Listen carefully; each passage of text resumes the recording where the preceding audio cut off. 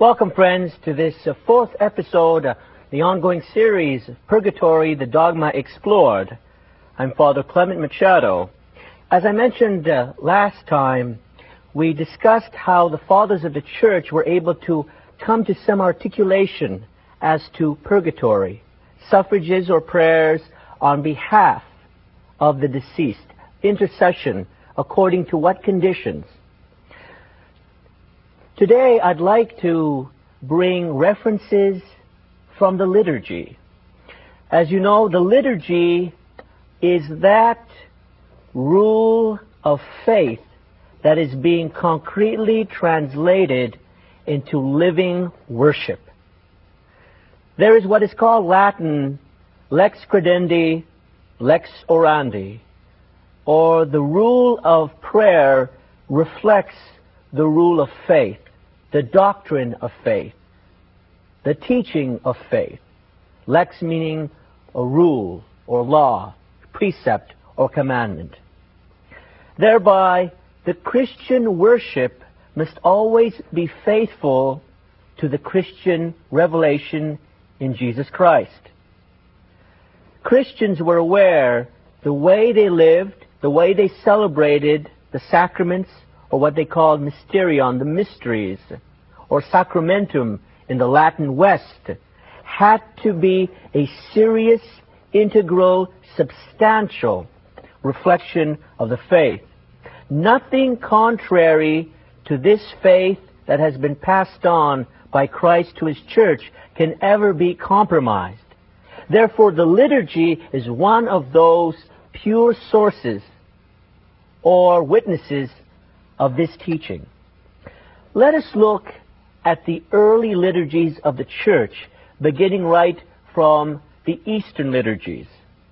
At the time of the Apostles, when they celebrated Eucharist, they were able to create a tone of worship. Each apostle had their own way of celebrating the Lord's Supper. However, they were always faithful to the essential elements. Some of the essential elements would include praying for the living as well as interceding for the dead. There is in the Eastern or Oriental Church liturgy what is considered the memento of the dead. It is a prayer for the deceased as well as their memory during various prayer services or prayer offices, not necessarily related to the Eucharist. As well, we see a development, a corpus of prayers solely dedicated to the deceased. I had mentioned the apostolic constitutions as giving such a witness and having a very prominent place among the Eastern Christians. The liturgy of Saint Basil the Great, one of those great liturgies practiced among hundreds of thousands, if not millions, of Eastern Christians, have always had incorporated within it prayer or invocation for the deceased, asking God on behalf of all those that have passed away and sleep in the hope of the future resurrection, asking God to have them rest in a place of light where sadness flees away. The Greek is very interesting and very telling when he talks about repose. He uses repose in a very transitory way until we have eternal repose, eternal rest, the place of light. Most of the masses, if not all, of Saint Basil's liturgy over the centuries have been faithful to this practice. In the liturgy of Saint Cyril, it states, "Remember, Lord, our fathers, the Orthodox archbishops, patriarchs, who are dead, and all those whose memory we present to you. But sleep and rest in the faith of Jesus Christ. Lord, grant them and grant to their souls rest with their fathers. Not just a transitory rest, but eternal rest. And that's why he states, rest with their fathers. In the Coptic or Egyptian liturgy, these Greek or Arabic Christians would also invoke the Lord during their Eucharistic celebrations, their prayer offices, also known as the divine service or the divine office.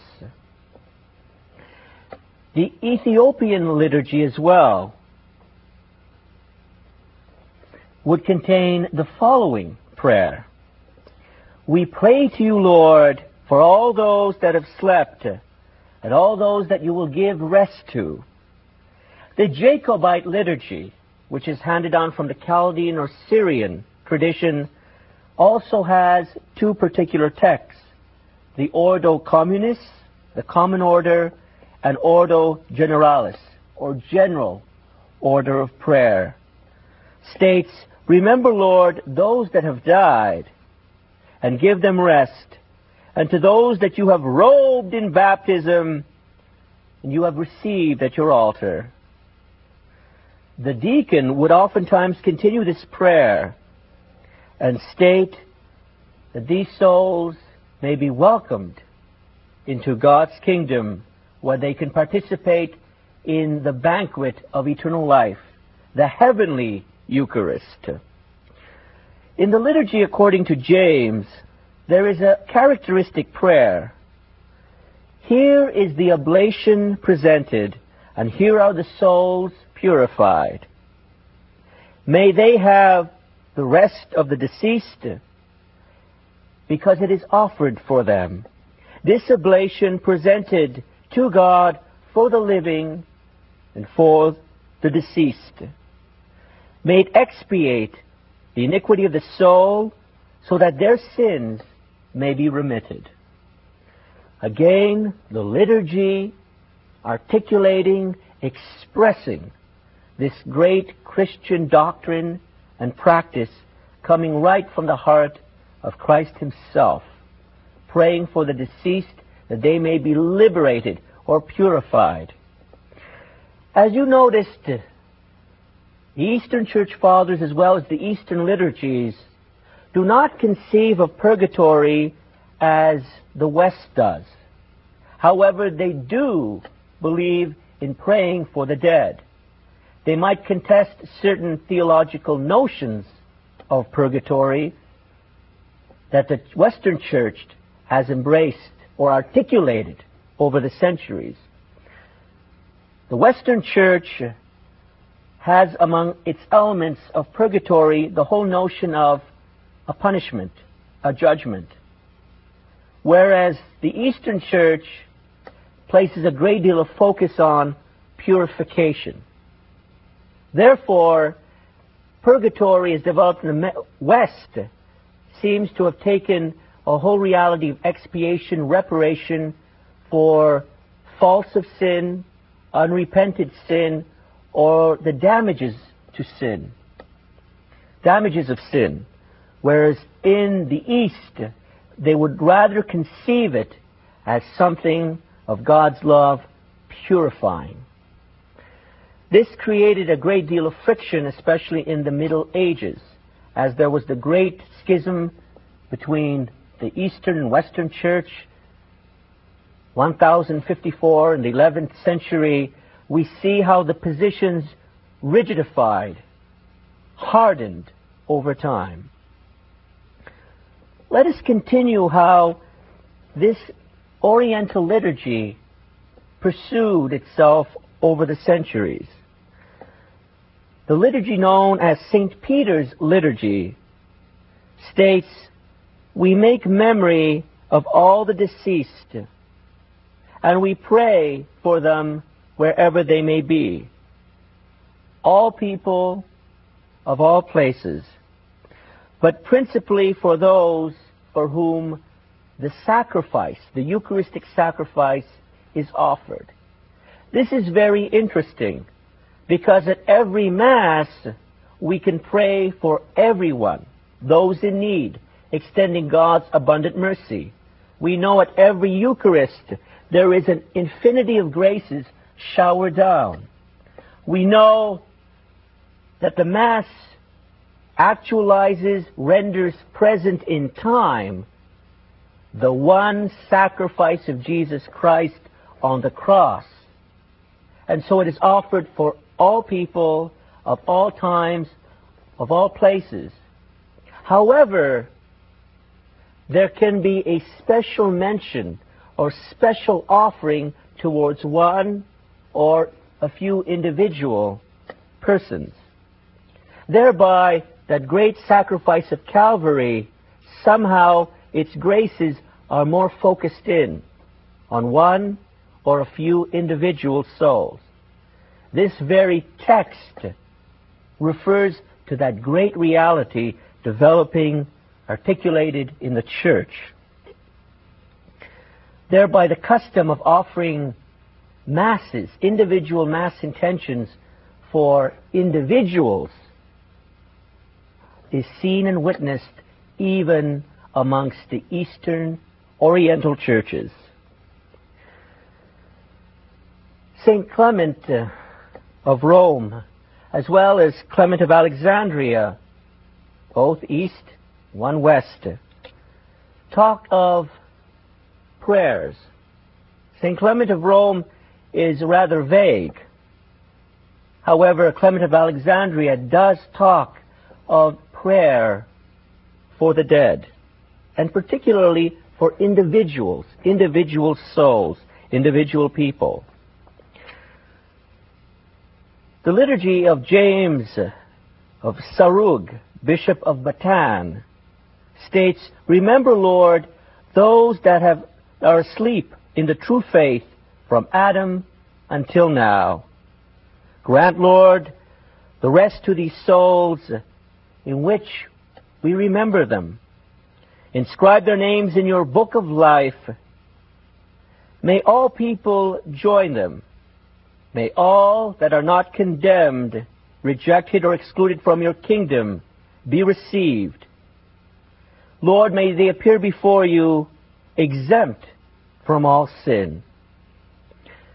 In the liturgy of Michael the Syrian and several others of Syrian extraction, we find again a reference to the deceased in a general way, or also in an individual application of prayer. In a sacramentary, what is a sacramentary? Most of Catholic origin know the Missal. Another word for it is a sacramentary, a book containing the official prayers, the official liturgies of the Church.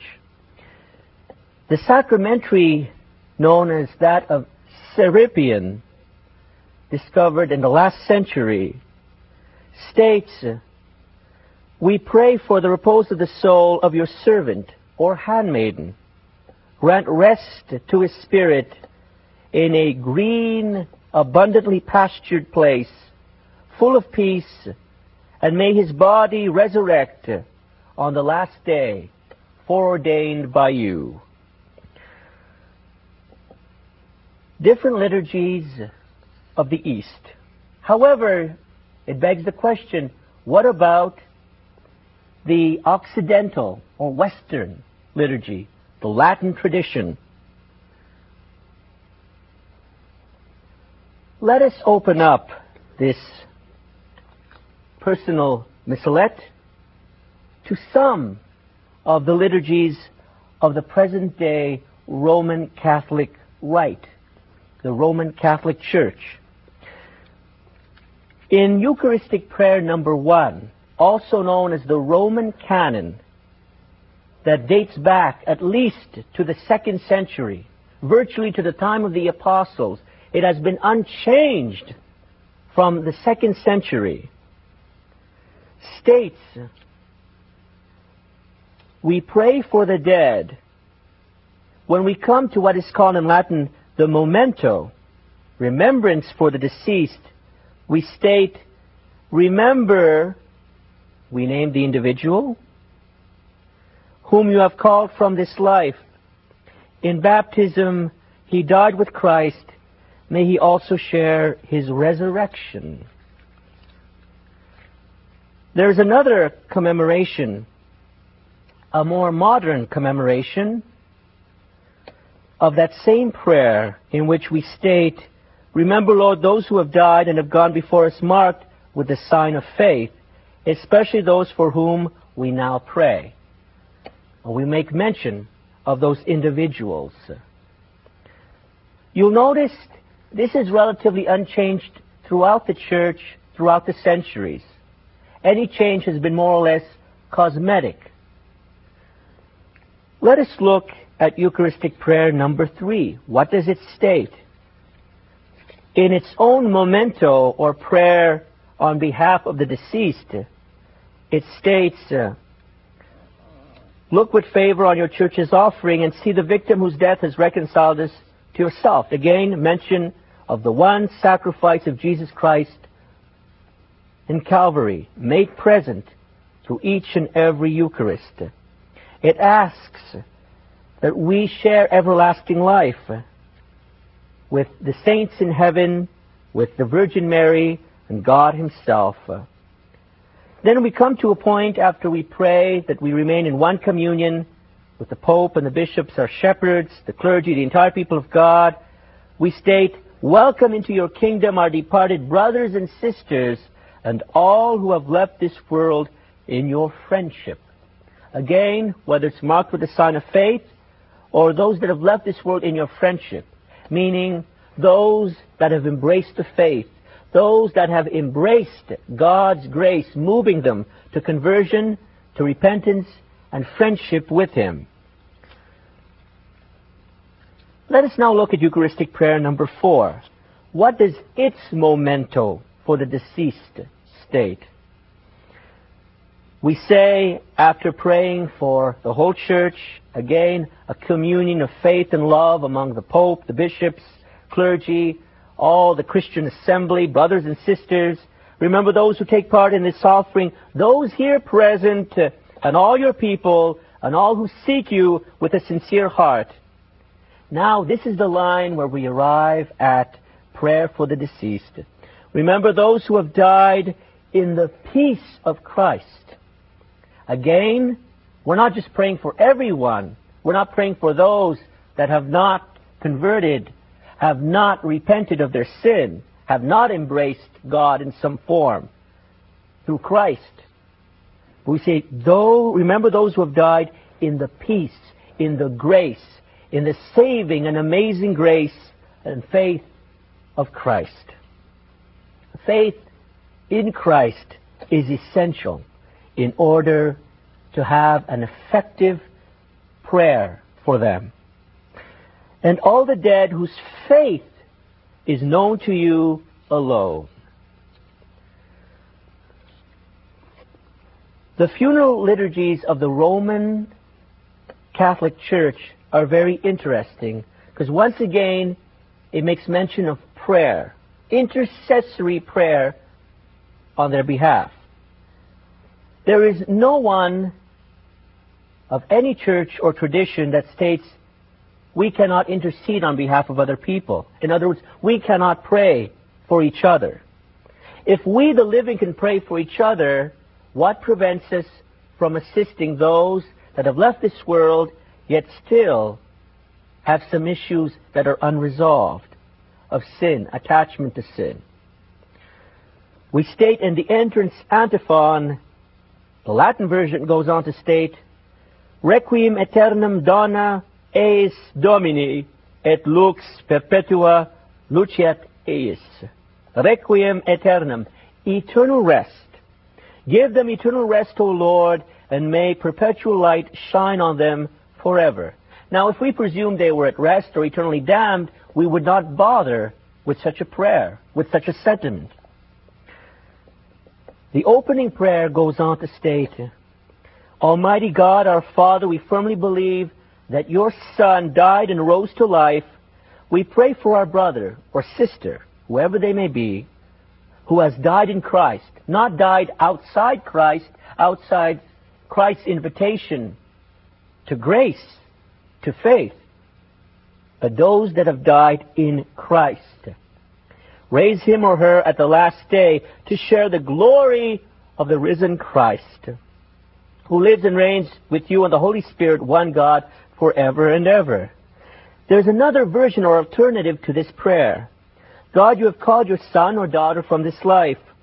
Father of all mercy, fulfill his or her faith and hope in you. Once again, we talk about faith and hope. Our prayers are effective, our intercessions are effective in the measure that we presume that such and such a person, Michael, John, or Jane, that has passed away, has faith, hope in Jesus Christ. Lead him safely, lead her safely home to heaven to be happy with you forever. In the offertory prayer, or the prayer over the gifts, the same funeral mass liturgy states, Lord, receive the gifts we offer for the salvation. Now, does that mean they have passed away and they're not saved, but we can pray that they're saved? What it means is they are saved, but they haven't reached the reward that they have inherited. They are not enjoying the fullness of all that they had sowed. So salvation is not in a first sense, but rather in a very secondary sense. Of course, a person can be saved only within this earthly life. However, if after this life they need purification, they have not reached the final destination of their salvation. The prayer after communion states, Lord God, your Son Jesus Christ gave us the sacrament of his body and blood to guide us on our pilgrim way to your kingdom. We're all pilgrims journeying even in and through and out of this life. May our brother, sister, who shared in the Eucharist, come to the banquet of life Christ has prepared for us. So once again, we're interceding. They have left this world, but somehow they're not sharing the banquet of Christ. They seem to be on a pilgrim journey. This is a very interesting image we are given. They're pilgrims. They're still on a pilgrimage. At least we presume so. A further example of a funeral liturgy would be the following. Here's another entrance antiphon. Just as Jesus died and rose again, so will the Father bring with him those who have died in Jesus. Just as in Adam all men die, so in Christ all will be made alive. Alleluia. That is a funeral mass during the Easter season. And here's another opening prayer. Lord, hear our prayers. By raising your Son from the dead, you have given us faith. Faith. Justification by faith. Justification by grace. Justification by a living faith that produces good fruits. Strengthen our hope that our brother or sister will share in his resurrection. Here's another example of the offertory. Lord, we are united in this sacrament by the love of Jesus Christ. Accept these gifts and receive our brother or sister into the glory of your Son. The prayer after communion of this very same Mass goes on to state, Lord God, may the death and resurrection of Christ, which we celebrate in this Eucharist, bring our brother or sister the peace of your eternal home. Once again, we are not presuming that the person is enjoying the fullness of heaven, the glories of heaven, but rather is in transit. And somehow while they are in transit, or they may be, there is a possibility that they're in transit, we at least are putting all the chances on their side by praying on their behalf. Let us now pray. Lord God, through the prayers and liturgies of your church, you show us great confidence in praying for the dead. All confidence, all prayers are addressed to you, for you live and reign forever and ever. Amen. Until the next time, I bid you adieu.